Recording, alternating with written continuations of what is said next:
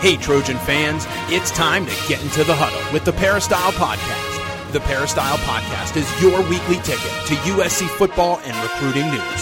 Don't forget, you can download the podcast 24/7 at our website, peristylepodcast.com. And now, here's the host of the Peristyle Podcast, USCFootball.com publisher, Ryan Abraham. Hello, Trojan fans. Welcome to the Peristyle Podcast on a Tuesday. Late on Tuesday, but it's still on a Tuesday. Today we're going to talk with Shotgun Spratling about USC's big win over Idaho over the weekend, talk about what's been going on at practice this week, a lot of questions you guys have sent in. So we want to make an interactive podcast. If you have questions for us, and you've been sending in a lot, so keep sending them in, podcast at uscfootball.com is our email address. You can leave us a voicemail by calling 641-715-3900, extension 816646, or you can go to our website, peristylepodcast.com. Click on the left side of the page. You can leave a voicemail right from your device. Of course, you can subscribe on iTunes or any of those podcast apps, Stitcher, any of those. Go to itunes.com/peristylepodcast. Leave us some positive feedback. You guys have been doing that a lot lately. We really appreciate that. It helps the rankings and helps more people listen to the Peristyle Podcast. We've been around since 2008, and we want to welcome in Shotgun Spratling to talk about the Trojans. What's up, Shotgun? How you doing? Hanging in there. How about you, Ryan? Hanging in there is a good word for it. It's it's a big week with Stanford coming up. So yeah, we got to see practice earlier today. A little rain to start things, but it kind of cleared up. What's up with that? Is Stanford, bringing rain down here with them from the Bay Area or something? I mean, I'm not appreciative of all this rain. I'm glad for Southern California to get some rain, but it needs to happen, either before or after practice, not during. Yeah. Well, it was the beginning. It was kind of before, and then it just kind of got hot and muggy by the end of practice. But at least it wasn't like pouring down rain all through practice. True. Very true. But I was talking to David Woods when we do our Pac-12 podcast, and injuries kind of pop up all over, the conference, all over the Pac-12. This team's been relatively, if you want to knock on wood or something, relatively healthy, and seems to be getting guys back as opposed to losing guys. Yeah, it's kind of crazy. The only guy that missed the last game really that is in the main, top two rotations was Lamar Dawson. Justin Davis came back, and now Lamar Dawson actually was practicing full practice today. We're still not sure if he's going to be able to go on Saturday. We'll see how the cracked ribs react over the next couple of days, and whether if he takes a shot, how it feels after that.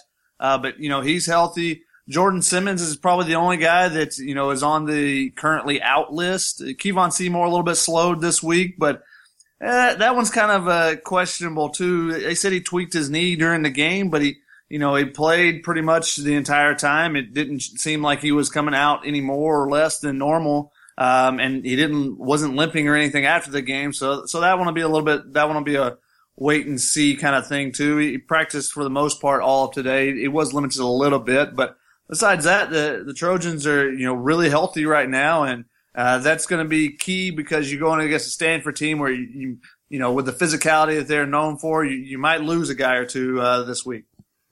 Certainly. Well, let's jump right into the questions, I guess, Shotgun.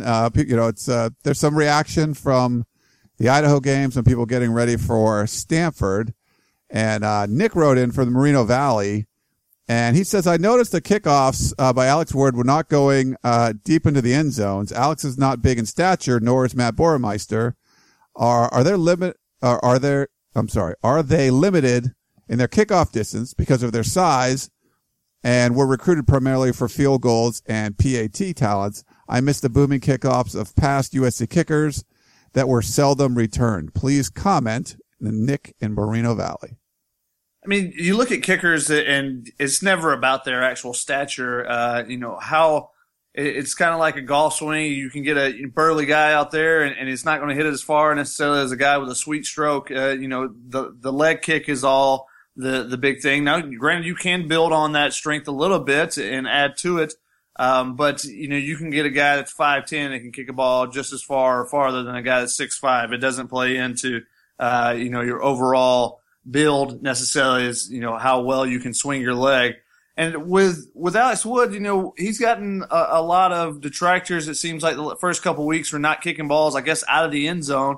But if you look at the starting position of opposing teams, nobody is starting, at the 40-yard line or anything. The only times, the couple of ones that he's had that have kicked because they kick it directionally on the kickoffs, usually towards the left side this past week. And, he had one that hit the ground and took 2 bounces and went out of bounds, bad luck on a bounce. But, they're letting their kickoff coverage unit go down and make a tackle. And that unit has a number of starters on it, and it's a special team that they really trust in to go and make a play. And it's not like you're seeing a guy bust free to get a big gain or even a complete run back for a touchdown or anything. The other opposing teams, instead of starting on the 25, if there was a touchback, would probably average out to around the 20 to 22, I would guess, just off the top of my head. I haven't, looked at the stats. It's something I wanted to actually look up before this weekend's start. But, I think it's part that I don't know if they necessarily, if they could boom him out, would they? Possibly. However, they played into the fact that he's going to kick it about 3 yards deep in the end zone most time, between 3 yards in front of the end line to 3 yards deep, and then they're going to go cover the kick, and they've done a great job of it the first 2 games. No, I agree with you. And, I watch the special team stuff a lot. I thought Chris Alvarado did a much better job. Not that he had a lot of opportunities, but, there was one punt where he was around his own 20, and he boomed it. It was like over 50 yards and got it to like maybe the 30 or 35 yard line on the other side of the field. Way better than what we saw against Arkansas State. And I thought Alex Wood's kickoffs were better, versus Idaho than Arkansas State too. Yeah, I definitely think there was an improvement there. And, they kind of got to own those guys, I feel like, after the first week where, weren't quite satisfied with what the production they got out of those 2 guys. And they, produced this past week. And if they can build on it each week, that's what you look for in your team. Yeah, you want to see that development. Let's go to, I think it's Tana, T-A-N-A. Hopefully I pronounced that right. I said, I love seeing the freshman running backs play and kill it. But we had this situation a couple of times already with 3 freshman backs, and it didn't turn out too well. So in 2006, it was C.J. Gable, Manuel Moody, Stephon Johnson. 2007, Joe McKnight, Mark Tyler, Broderick Green. Some guys transferred. Gable was regulated special teams, and Tyler didn't play till his senior year. Will these freshmen be different? That's from Tana. Well, anytime you bring in 3 running backs in the same class and you don't redshirt any of them, then they're going to be competing the entire time. Now, that may cause someone to say, you know what, this isn't working out for me, I'm going to leave. We've seen that with Ty Isaac, who left and went back closer to home in Illinois. You've seen a couple of transfers over the past couple of years. The kid that transferred to Notre Dame from the Bay Area, who I'm blanking off the top of my head. But you've seen also the guys like Justin Davis and Trey Madden that have stuck around, and you see what they're capable of doing. Those 2 guys combined only were in for 25 plays this past game, but look at the impact they had, while they were in there. And they got Ronald Jones a lot of carries, and everybody's really excited about Ronald Jones. You're seeing also Cedric Ware. You're seeing him on some special teams here and there as well, so he's going to have a role there, it looks like. So even though they did burn his red shirt, then it looks like he's still going to be able to contribute for them as well. So you're seeing the guys each get their opportunities. Now, you build that competition up, and, you say Trey Madden's going to be more than likely gone. He could potentially petition for another year after this year. But if he's gone, you got Justin Davis left, and you got 3 guys that are going to be battling, for those either second carries or even battling for that first team reps with Justin Davis. So as long as there's open competition, I think that it keeps the guys motivated and interested and much more competitive than if you have one bell cow and you're not giving anybody else any opportunities. You're giving Trey Madden or whoever may be 35 carries a game, and you got 5 other carries for the rest of the game that Justin Davis is getting. No, these guys know that there's opportunities, and if they make their mark, then they're going to get more and more chances. Ronald Jones went from getting 10 plays in the first game to he was in for 23 plays this past game. Now, granted, some of that's because you're blowing out an opponent and you want to, work the clock and those type of things. But, he's definitely proven that he is capable of being out there, and he's got to do some other things outside of carrying the ball, his blocking and his pass catching ability, those type of things to work on.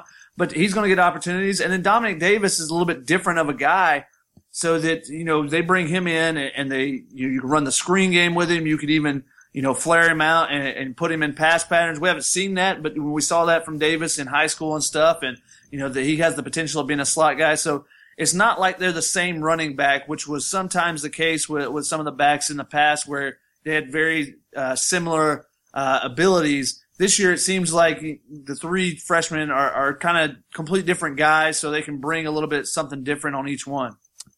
Shaka, we've got a lot of questions. I mean, USC, 2 blowout games. They've combined score, beat them by 99 points, I think. But still, a lot of people are not satisfied. This was a question came in during the game, during the Idaho game. It says, I don't want to be a Debbie Downer, but you're going to be. The Vandals marching down the field to start the third quarter is a sin. And in spite of the 38-9 score at the time of this writing, I still don't get the sense that this team has embraced the bully mentality. The Trojans struggle to sustain long drives. I'm not certain that they're a run-first offense. On defense, many passes are completed unchallenged and resulting in big gains. They were successful running the ball. They're moving the ball. These are the Vandals. What happens when we play Pac-12 teams? I'd appreciate insight from all of you. Thanks again, George the G. Not to be a Debbie Downer, but let me just list off a bunch of things that I don't like. Yeah. The one concerning thing with them coming out at halftime, it was the second time in a row that it's happened.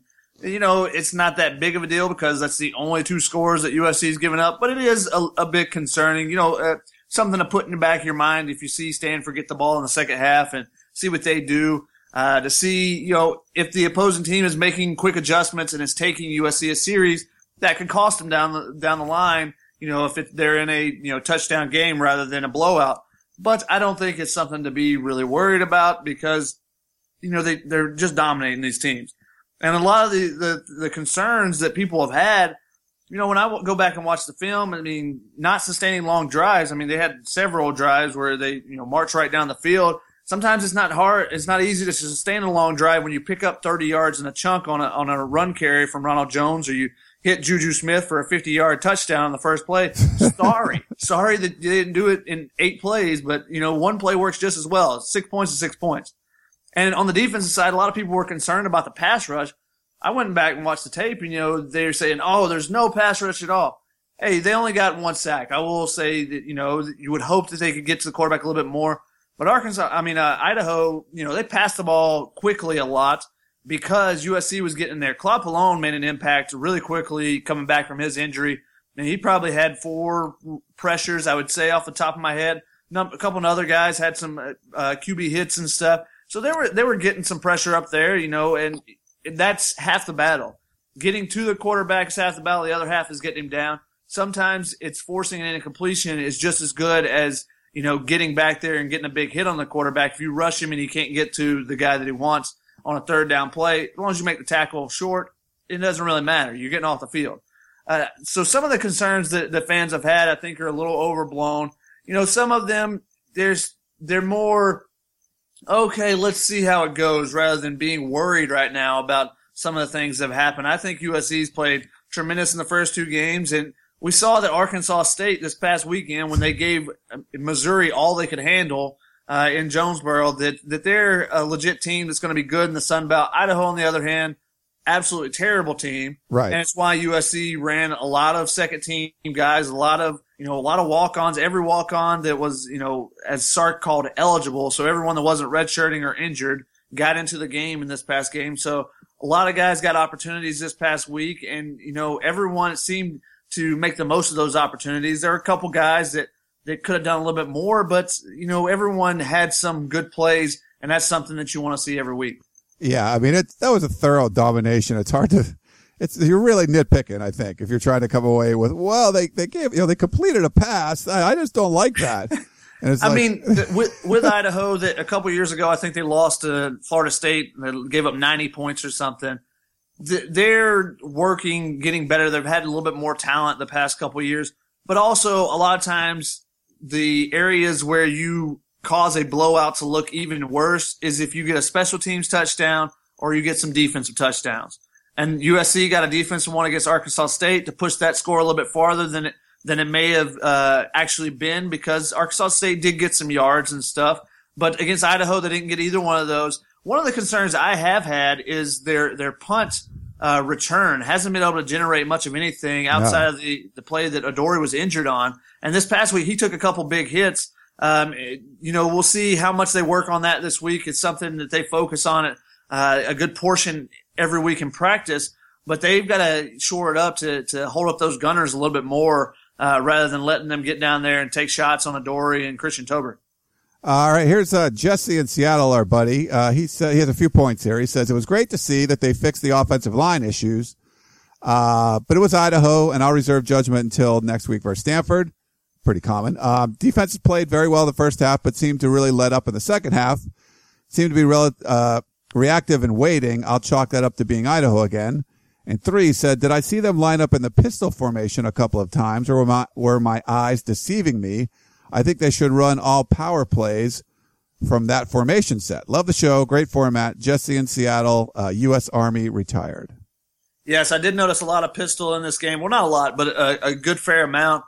I was watching the game about halfway through. I was like, wait a second. Are they running pistol here?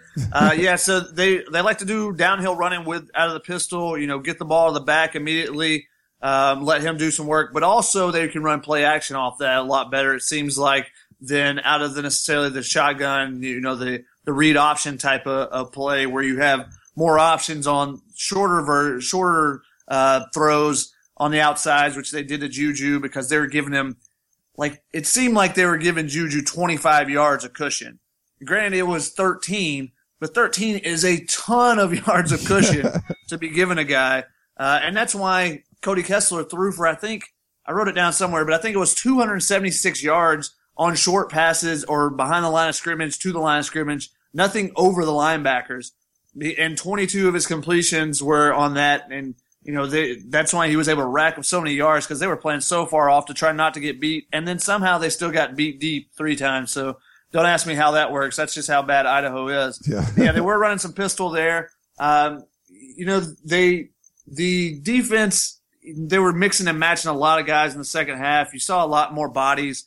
So I'm not really concerned that Idaho moved the ball on one or two drives in the second half because after, I want to say the second drive of the second half, you saw a lot of starters not playing as much. They're mixing it a little bit.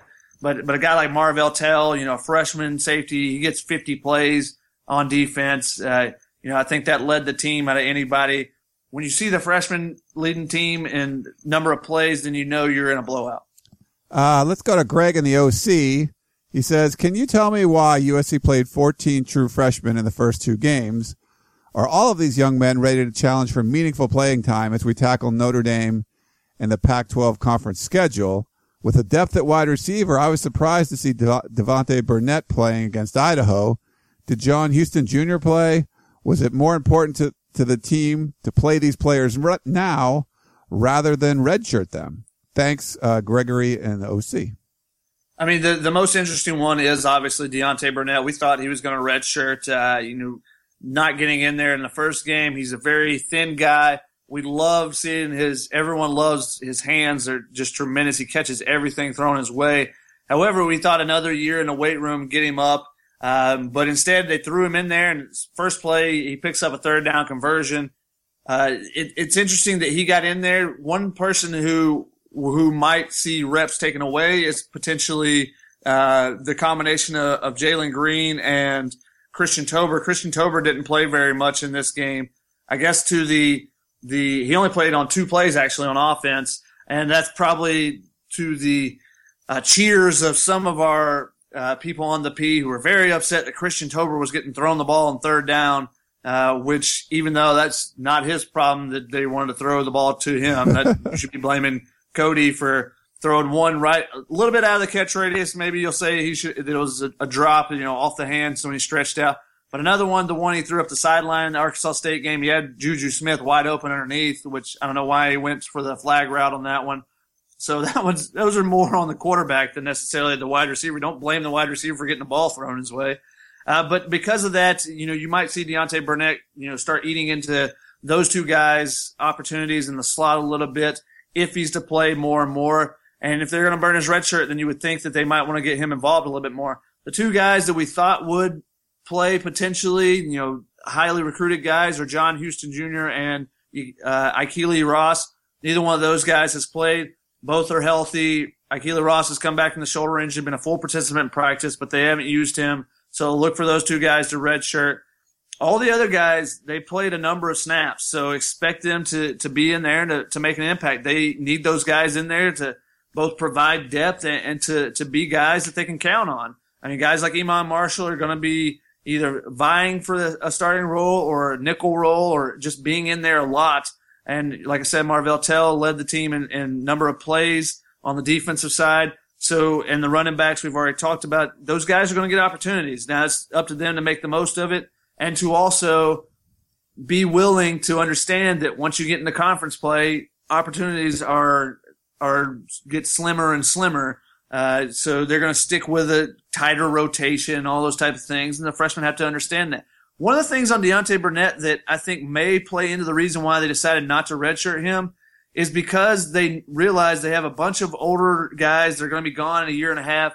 They want to get him up to speed, especially because they know they have another group of wide receivers that, if the recruiting class goes as expected, that are coming in. So why waste a year and have Deontay Burnett in the same class, grade-wise or athletically wise, with the 6 to 7 wide receivers that could be coming in? Why not cause a little bit of separation in the scholarships there by having him play now? I think that might play into it as well. And Isaiah Langley, Sark talked about him today, that he's been working with the scout team, but because like a guy like Kevon Seymour gets injured, he's been impressive. They could bring him out of the kind of redshirt world. So that could be another true freshman that plays. Yeah. And Isaiah Langley would be best if he was a redshirt because I think he needs that year of development. However, with the numbers they have at cornerback, and not that he is as bad as an Idaho cornerback or anything like that, getting dusted by Juju on a simple stutter route. But I think he'd be best if he had another year of development. But with the numbers, they might have to go to him because when Adoree went down in the first game, you saw that the cornerback rotation was a 3-man rotation with Chris Hawkins stepping in some to give him a fourth guy. So we'll see if someone were to go down with a season-ending injury, knock on wood, hope that doesn't happen for anyone. But if that were the case, then maybe they would consider moving Langley up and having, an actual 2 deep at the position. Okay, here's kind of a long one. He said, first of all, congrats to the football team on their victory Saturday night. I streamed it on Pac-12 Network. Wish DirecTV and Pac-12 Network could cement the deal sooner than later. I saw some improvements on pass protection. The offensive line looked to be more in sync. The defense was outstanding. Loved the blitzing up the middle and overall aggressiveness. If there's one weak area on defense that I noticed is coverage of receivers just beyond the linebackers, particularly in the middle of the field. Not sure if they meant to play zone due to the game being a blowout or they were just missing assignments. I saw several easy pass completions by Idaho and Arkansas State across the middle. Could this be an issue against dangerous offenses / quarterbacks? I'd love to see the DBs play man, covered especially at the line of scrimmage. With the talented DBs we have, I feel they're physical enough to bump and disrupt the opponent's timing patterns and fast enough to cover if the receivers break loose. Thoughts? Love the podcast. Fight on. Frank Juju Espinoza. He's in Fresno and a SoCal transplant. I think they played more zone than necessarily they may play in the future. They gave guys an opportunity, to get to the pass rusher. To get it to the passer with the rush and try to give those guys opportunities with, playing a little bit of zone. And you got young linebackers as well, guys like Cam Smith. So maybe his drop is a yard off or something. Makes the window a little bit more open than it would be later in the season as he progresses and stuff like that. But I think, most of that was in the second half, I believe. I don't remember Idaho moving the ball much in the first half at all. And, a lot of those were plays when you have a walk-on Matt Lokes in at safety, and you have later in the game you have Reuben Peters in playing a walk-on playing linebacker and stuff like that. So I think just the mixing and matching, that once you get your set lineups, your set rotations, then I think there's going to be less communication issues, which is usually what creates a hole in a zone more than anything else, is if someone goes 1 or 2 steps the other way than what they're used to playing with another guy. So I think those things will be shored up as we go farther and farther into the season. I think it was just a product of who you're playing and not trying to show too much as well. You know, there weren't any exotic blitzes or anything like that. USC brought 6, I believe. I only remember seeing once that they brought more than, you know, a 4 or 5 man rush. So I think you'll see a lot more of that in the future as well. And that'll contribute. That's more when you have to play man, is when you bring a blitz and your guys got to lock up one-on-one on the outside. Biggie, you see him often playing press. You know, they really like him doing that. And he was even working on it after practice again today, you know, working on his jam ability. He's a very physical guy, and that's what he's best at. So they give him the option to go up and, you know, jam on the line of scrimmage. And, you know, he's throwing some guys off the line that way. But you will see more and more man as the season progresses when they unveil. Unveil. There's the word I'm looking for. Okay. Unveil some of those blitzes and some of the different stuff that they have up the sleeve. All right, and we got one last one from Phil. He says, "Aloha, Ryan. I'm a Trojan fan originally from Southern California, now living in the Aloha State. I wanted to share how much I enjoy the show and how greatly I appreciate the honest approach to the program." Well, thanks, Phil, for that. We appreciate that. 2 questions. I'll give you the first one. Which NFL quarterback do you compare Cody Kessler? Does Cody Kessler best compare to? Ooh, that would be... It's tough. I don't even have one off the top of my head. I don't watch enough NFL to know. Usually I'm working on Sundays, so watching USC tape and different stuff. So I catch tidbits of games, but not enough to compare actually to anyone off the top of my head. I mean, I'm thinking maybe like a Drew Brees a little bit. You know, he's not the biggest guy, but Cody's bigger. I mean, Cody's 6'2", so he's a little bit bigger than that. They keep listing him at 6'1", and Dan really gets mad that they do that, but he's really he's closer to 6'2". I'm not real good at the whole, kind of comparison thing, but yeah, it's different. Here's the attributes that I think Cody does well, and someone else can maybe, you know, chime in, on the P with who they think fits this best, but he throws really well on the run.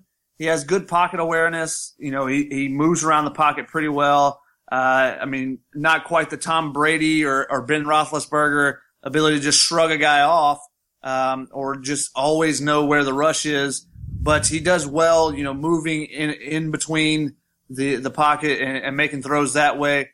And then he also is great in the short to intermediate game.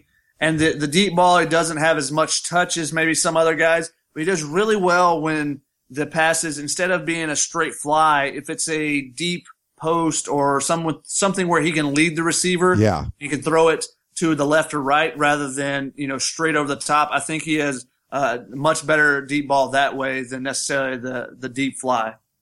Yeah, I agree with you on those. I mean, there's the touch passes I think are there. He doesn't have that kind of hose that's going to throw get that quick out to the sideline. Yeah. And just gets there in a heartbeat like you see with a lot of the NFL guys. It just he doesn't have the Jamarcus Russell power arm, but he does have something that Jamarcus Russell never had, which was a brain. Yeah. So, you know.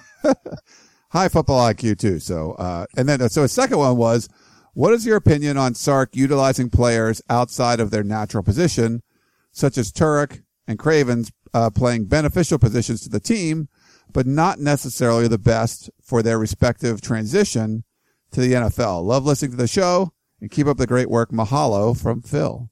Now, I don't know. I'm not an offensive line guru. I can tell you a little bit about offensive line. I don't know what Turek's best position is per se as far as NFL evaluators, but people love him as a center. I mean, he's tall for a center. That's one of the things that's been a little bit of a knock on him, but he stays low coming out of his break and stuff. And, you know, Paul Petrino called him probably the best center he's ever seen on tape or something, I believe. So a lot of people have been very complimentary of him as a center. So I don't know that necessarily tackle is his best position. Maybe center is where he should be. I mean, it worked out for Marcus Martin. He was a guard at USC and then moved to center his last year, his junior year, and then he went in the NFL, and now he's in the NFL as a guard. Same thing with Khaled Holmes. He moved from, I believe, I can't remember if he was a tackle or guard, but moved inside to the center, and he's found a career in the NFL that way. The thing about Turek is that he's so intelligent as well to be able to make the calls to get everyone in the right place on the offensive line. that a lot of teams love him because of that ability as a center. So I think maybe he's in the right spot. I'm not sure. I mean, that's something that I guess you would have to ask an NFL personnel and see who drafts him and what they try to do with him. Sua, on the other hand, I think he can fit into that linebacker role the same way that Thomas Davis at Carolina, who was a safety at Georgia, Brian Urlacher, I don't think that he's going to necessarily move into the middle linebacker like Urlacher did, but also the same thing with Shaq Thompson. If a team wants to utilize quicker linebackers on the edge, then I think Sua is in the perfect fit for that. Does he move back to safety at the next level? Again, I think it depends on the team and the scheme that they're trying to run and where they think he's best fit at. If a team says we want guys that can cover in space because of how the NFL is going to so much more of a pass-happy league, I think Sua's right there in the perfect spot for him as an outside linebacker. So that's another one where maybe he's best, maybe his future lies at safety, but it's not like it's a clear-cut thing where they're just obviously, like, for example, Tim Tebow, no one thought that he was ever going to make it in the NFL as a quarterback. And, why didn't he get, some snaps under center or do some things that were better for his future at Florida? He always took snaps out of the shotgun, so he wasn't prepared for that when he went to the NFL. It's not like it's that type of thing with Sark. He's given the guys opportunities at positions that they may play in the future. Whether they do or not is still up in the air. Well, Shotgun Spratling, he helps us out on USCFootball.com. You can follow him on Twitter at ShotgunSPR. Great stuff, buddy. It was great catching up with you and looking forward to seeing you this weekend when USC takes on Stanford. Yeah, it should be a fun one. Another Saturday night in the Coliseum. The lights will be coming on a little bit later. Hopefully by the fourth quarter, as many people have left for the first two games can leave for the fourth quarter and beat traffic and all that because USC's way up on Stanford. But given the recent history of this series, I don't know that that's going to happen. We expect a tough, hard-nosed fight with Stanford every year, and it should be another one yet again this year. All right. Well, great Shotgun Spratling. Thanks very much for coming on, and everyone else, thank you very much. You've been listening to the Peristyle Podcast. Thanks for tuning in. We will talk to you next time. You've been listening to the Peristyle Podcast, presented by USCFootball.com. Be sure to tune in next week for the latest news on Trojan football and recruiting. And don't forget, you can automatically download the podcast directly to your smartphone or tablet for free. Just click the iTunes link on peristylepodcast.com or search for Peristyle Podcast at the iTunes Music Store.